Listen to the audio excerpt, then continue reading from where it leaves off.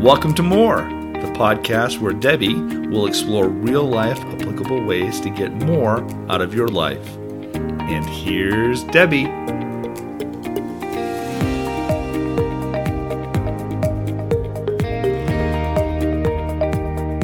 Hello, everybody. I hope you're all doing great. And I'm excited about the podcast today. We're on principle number 6, the 20-second rule from Shawn Achor's The Happiness Advantage. And we're going to just jump right in. This chapter is called The 20-Second Rule, How to Turn Bad Habits into Good Ones by Minimizing Barriers to Change. He starts out the chapter talking about one time when he was giving a training on Wall Street to a bunch of people, and a man at the back of the room said, "Shawn, I know you're from Harvard and everything, but really everything you're saying, all this positive psychology, isn't it just a bunch of common sense?" And it was kind of the beginning of his time publicly speaking and talking to individuals. And it kind of took him off guard because he wasn't used to this kind of criticism, and which when you're in the public view, you do get a lot of criticism, and he just wasn't used to it. And so then he, thought about it a lot. It kind of bothered him. And then another man later on in the day said, "Hey, do you remember that guy that kind of was so critical of what you were doing?" He said, "Yeah, I totally remember him." And the guy's like, "That guy is such an unhappy person here in our company. It's like a rain cloud follows him all the time. And we can't put him on any teams because he's toxic." And Shawn said that this was a turning point for him because he said that here was someone who he was being told all the ways to do things and the changes that he could make in his life and how obvious it was, but it wasn't obvious enough for that guy. And he realized that common sense, things that are common sense, isn't common action. And I think we can all agree with that.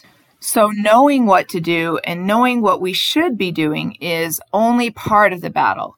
I think many of us, many adults, we kind of know what to do, but it's the action part that's the hard part. And even kids, as they're growing, they know what they should do. They know between right and wrong. I feel like we've all been given a conscience. We all know what we should do. And really, that's not the battle. The battle is in acting. He says to be excellent, we cannot simply think or feel excellent. We must act excellently. Yet the action required to follow through on what we know is actually the very hardest part. That's why he says that even though doctors know better than anybody the importance of exercise and good diet, 44% of doctors are overweight. So he says, why is changing our behavior so hard, and how can we make it easier? And one thing he says that William James, a philosopher from years in the 1600s, said, is that we are mere bundles of habits. We are just a bunch of habit. And since our natural tendency is to act out of habit, that what we need to do to sustain positive change is to turn every desired action that we want into a habit so that it can come automatically and without a lot of effort. I know that, a lot of you know that I take piano lessons and I'm trying to learn piano. And one thing that I've been told and one thing that I know is that I should play the notes right the first time. And if you play them right every single time, your brain creates a habit, so you play the notes correctly. The problem is I want to play the song faster. I want to be better at it. And so I want to just play, and I don't want to put the work in sometimes, right? I just want to play without thinking. And so what happens is I'll play the note wrong. And then I have to go back, and my brain plays the note right, then it plays it wrong. Then it'll go back and play it again a third time with a different key configuration. And I played it wrong a third time in a different way. And so my brain is so confused.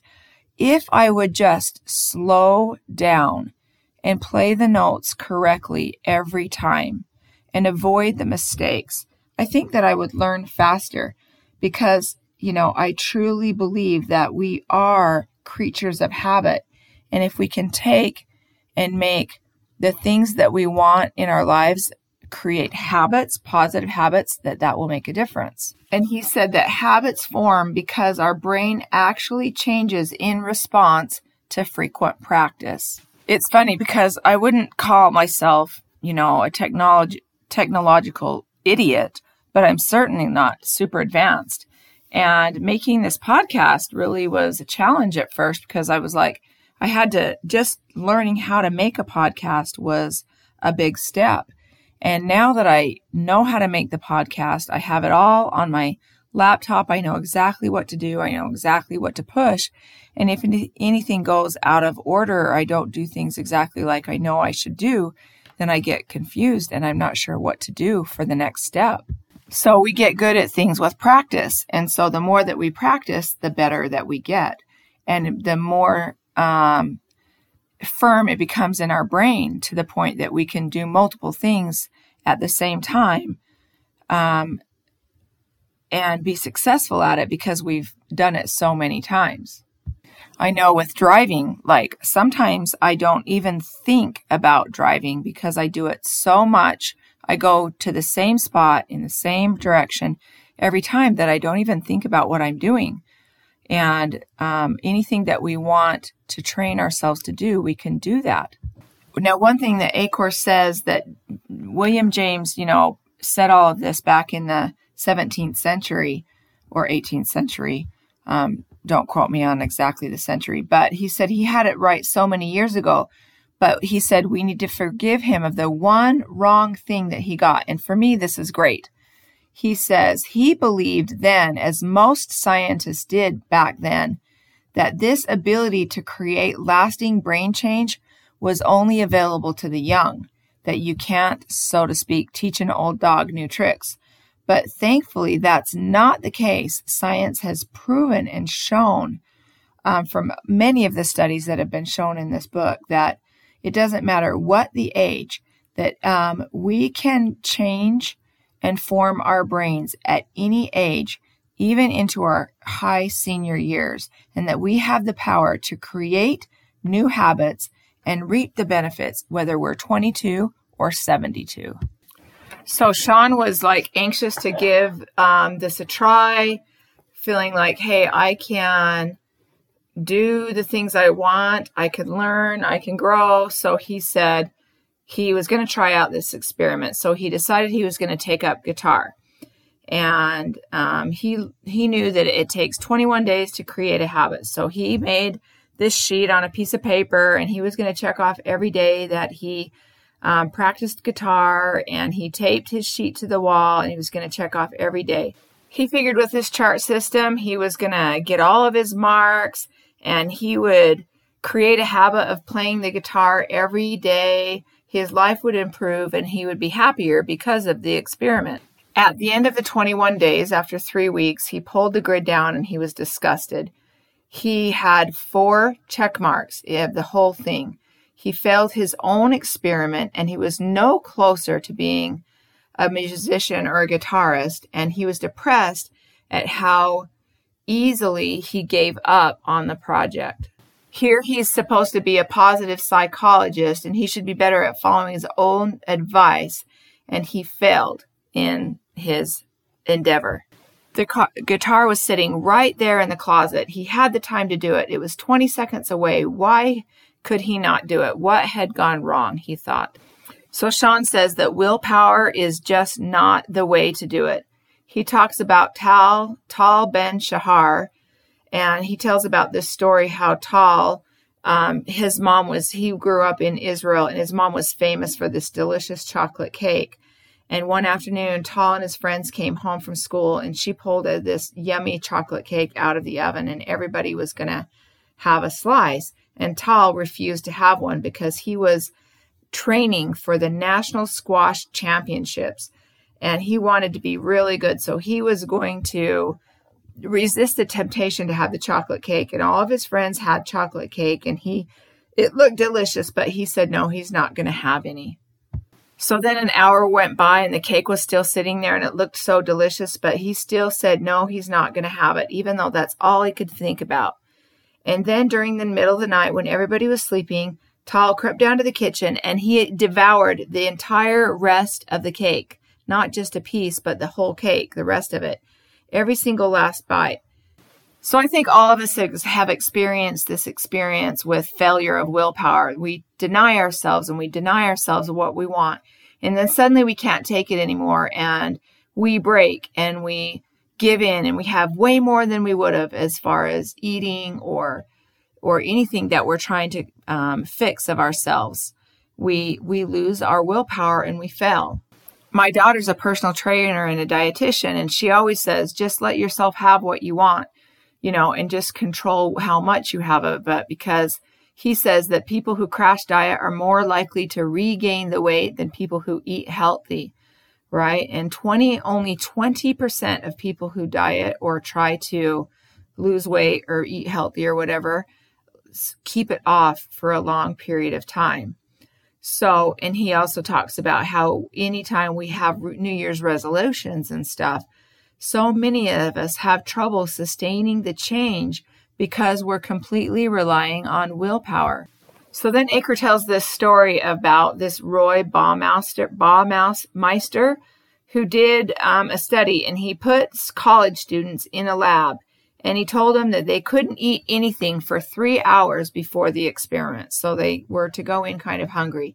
Then he split them all into 3 groups. Group 1 was given a plate of chocolate chip cookies, and they were told not to eat them. And they were also given a healthy plate of radishes, which they were told that they could eat as many as they wanted.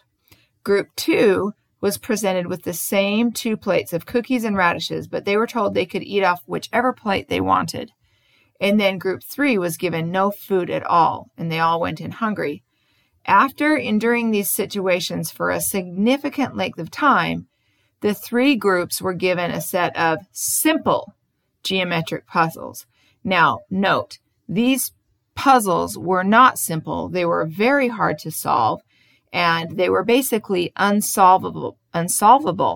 So as they went through these puzzles and trying to solve, what they discovered, what this Baumeister discovered in this thing was that the groups 2 and 3, group 2 was allowed to eat anything they wanted, and group 3 had no choices, but group 1 was told that they had to have the willpower not to eat those chocolate chip cookies because they couldn't have them.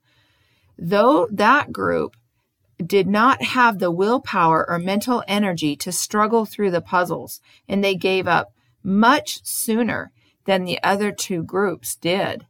So Akers kind of discovered and learned through different studies that when we try to have willpower, the more that we continue to try to have willpower, the more weak we become and we cave into the pressure.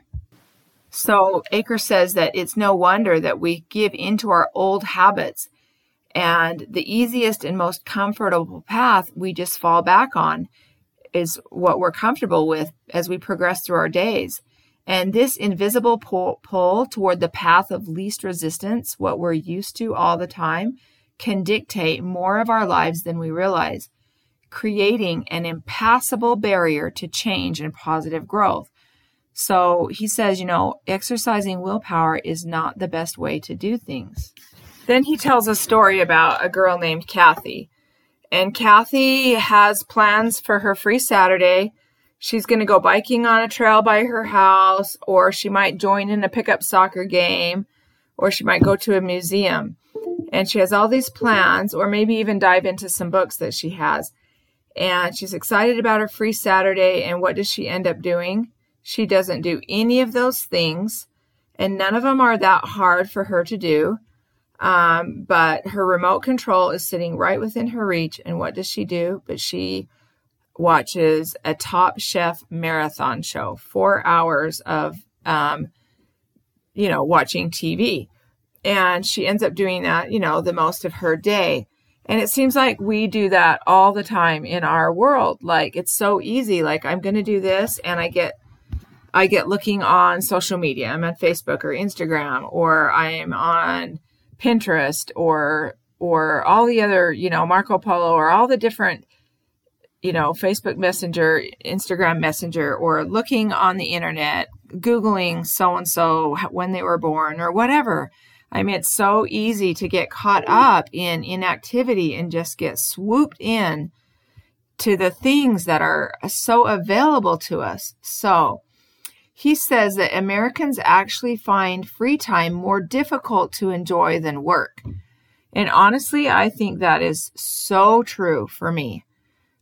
He says, if it sounds ridiculous, consider this. For the most part, our jobs, and if we're a student is your job, right?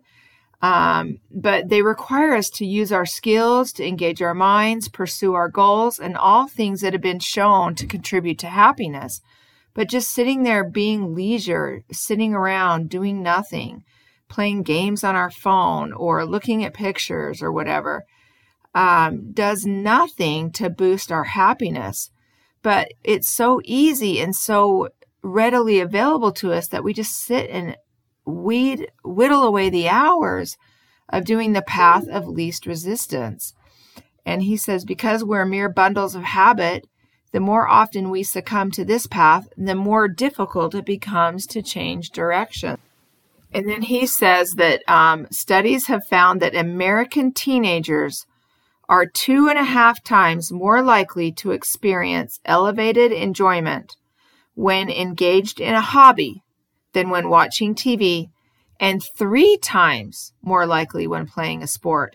I know the students that I work with, all they talk about are sports, and I love it because it's their life, and it's so much better than some of the other things that they could get involved in. But then he says these same teenagers spend 4 times. So even though they're 2.5 times more likely to be happy when doing something, they are more likely, 4 times more likely to spend just as many hours watching TV as they do engaging in sports or hobbies. So why do we spend 4 times more doing something that has less than half the chance of making us feel good? And wouldn't it be interesting if we say, oh, we don't, but if we wrote down the amount of time that we spend doing some of these extra things, just whittling away our time doing nothing, I believe that the majority of us would find that we don't use our time as well as we could. He says that we are drawn powerfully and magnetically to those things that are easy, convenient, and habitual, and it's incredibly difficult to overcome this inertia or this pull on our time. Active leisure is more enjoyable, but it also requires more initial effort.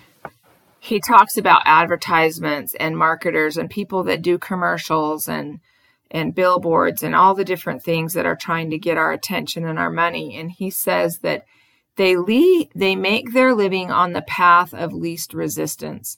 Think of this. If you walk into a grocery store, the door's open for you. You don't even have to almost pull on the handle. You just walk right in. Everything is so easy. He said, I thought this was interesting. He said, have you ever bought something with a mail-in rebate? Do you actually really mail it in? They say, hey, look, you can get all this money off if you just mail this back. And do people really mail it back? No, they don't. That's why companies offer them. That's why magazines, they'll send us a free 5-week subscription, and then automatically our account starts deducting money from our account on the 6th week. Why do they do that? Because they know that we're not going to go to the effort to cancel the offer, right? So we buy into, I can get it for 5 weeks free. And then we say in our mind, I'm just going to cancel on the 6th week. And we never do. And that's how they make money. They know that we don't put in the effort to do some of these things. And so these gimmicks that the companies do pay off. He said that there's a lot of phone companies that there's way better monthly plans available than the ones that we usually are using, that they come out with from the beginning. But we just stick with the default because it's too big of a pain to do all the effort to switch the plans and change all the information. Everybody just sticks with what they're paying for, And I think this is so true. I mean, I know it's true with me on some of these things. It's just like, oh, I don't want to go to the effort. I have an app right now that I'm using that I don't even use anymore, and I'm paying for it, and I don't even want to go to the effort to cancel it. It's crazy. And I just barely canceled one that I was paying for literally for a year. I mean, they're small ones, but because I didn't want to go to the effort to cancel them. Isn't it crazy? And honestly, I feel like this is probably more of a strength of mine than it is a weakness. I'm not a big procrastinator. I think I get this from my mom. She does not put anything off. And I just, like doing the podcast, it's just like takes a lot of self-determination. There's nobody out there pushing me to do it, but I keep doing it. And so, the hard part that I have to develop is training my mindset to think more positively. But even though this is one of my better strengths, I still fall prey to some of these things. He says at the grocery store, we buy more food off the shelves that directly meet our eye and less off that require us to look up or kneel down. And so all the stores know this, and they put the most expensive things right at eye level. So, I mean, we are just naturally, we have the tendency to go to the easy. We don't want to go to the hard. It's just our human nature. So then he tells the story about this guy named Ted, and Ted is just exhausted, and he's working 12 and 14-hour days at work, and he just keeps working longer and longer hours, and he keeps getting less and less done. And so he comes to Sean and he says, "Hey, help me figure out what I'm doing wrong." And they walk through Ted's day. And even though some of my listeners don't necessarily have a job, possibly, but we can all relate to this, is whenever we need to do something, we get so easily distracted. So Ted gets to work, and the first thing he does is he clicks on his email and he checks his email, and he sees how many, emails, and cleans it up and spends, an hour doing his email. And then he's like, oh, I got to take a break. So then he does a coffee break, and then CNN pops up on his computer, and something drags his attention, and he starts reading up on the breaking news that comes up, and then something else clicks, and he's going to check his stock, and then some websites come up that alert him, or his ESPN that tells him what's the latest thing happening in the sports world or the entertainment world, and all these things fire at us. I mean, literally, while I have been on the computer doing this podcast, I bet I've had 10 notifications pop up on my computer telling me something that's happening. It's like they want to grab your attention wherever you can. And now we have watches that alert us every second of the next thing that happened. And we get drawn in by looking at this. So literally, he goes about his day doing all these things, and he gets to work for a little bit, and then something else drags his attention away. So he really is spending hours upon hours at work, but he's not really working the whole time, And so he's not getting things accomplished that he needs to do because he's so distracted. And it doesn't matter who we are, whether we have a job or if we're a student or whatever. Anybody in this world that has any technology at their fingertips, it's just like bombarding us with all the distractions that come to keep us from accomplishing the things that we need to accomplish. And so, it's something that we need to think about. Is this happening to us? And he says that the distraction is not even the worst of it. He says the actual time we give to these distractions is only part of the problem. But the bigger issue is that every time we get distracted, our attention hits a wall and we stray. He says that research shows that the average employee, and we can probably say student, we can probably include that in it, gets interrupted from their work every 11 minutes. I mean, think about kids doing homework at home, that, the distractions that we have at home too. And on every occasion, we experience a loss of concentration and flow. So we lose our focus, and it takes almost that many minutes, another 11 minutes, to recover from that distraction. And what makes those distractions so difficult also is not that how many there are, but how easily it is to get to them and see them, and how tempting they are, right? And so distraction is always just one click away. I mean, it's on our watch. We carry it with us everywhere we go. All we got to do is push a little button with our finger, and we can see the world at our fingertips, right?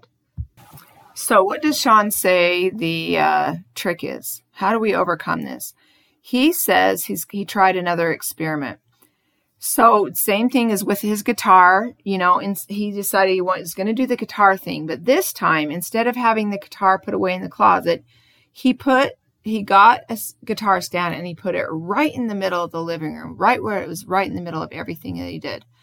So the guitar was right there within reach. And he said that because he put the guitar right where it could be, he was able to make the same grid, and he got 21 check marks with the guitar right there at his fingertips, just like our phones and our technology are right there in front of us. That's what he did.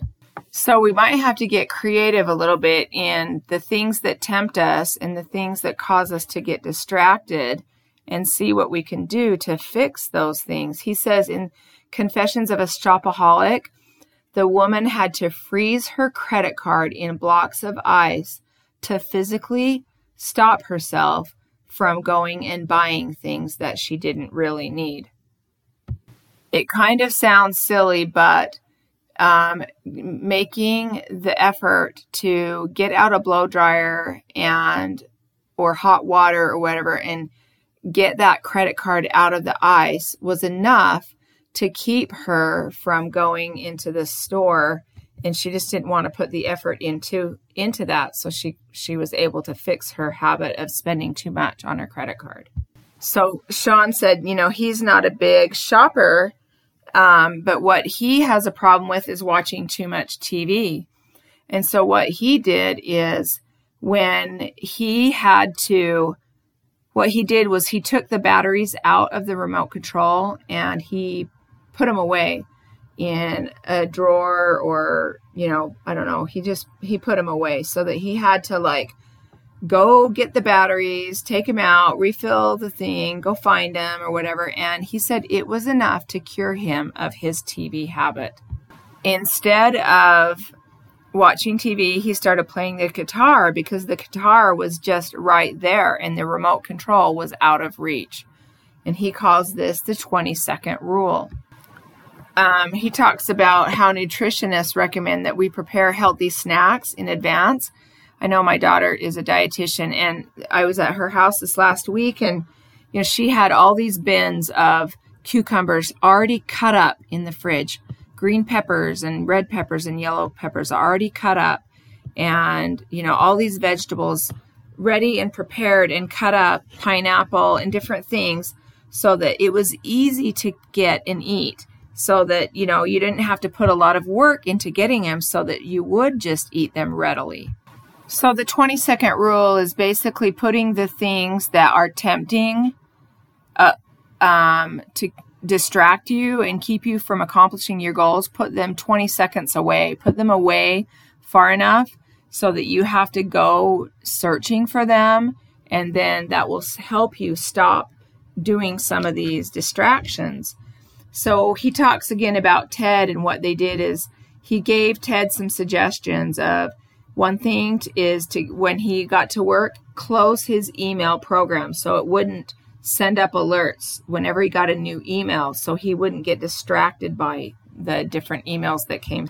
They also disabled the automatic login and password for that account so that to get into the email, it took a lot longer to get in. And then they hid that email in an empty folder so that you had to go into an empty folder to get to the email. And then they put that in another empty folder and another empty folder. And they basically created like this Russian stacking dolls thing so that he wasn't so tempted to keep going there. They disabled his stock widget, the thing that got him to his stock account really easily. They changed his homepage from CNN, which was so interesting to him, all the news, to a blank search page. And they disabled the cookies so it wouldn't remember the websites that he usually checks, so that everything that he would have to go to, it took a lot longer and was more difficult to get to. At first, Ted was kind of frustrated with everything that happened, but after a bit, he realized what a difference it made in his life.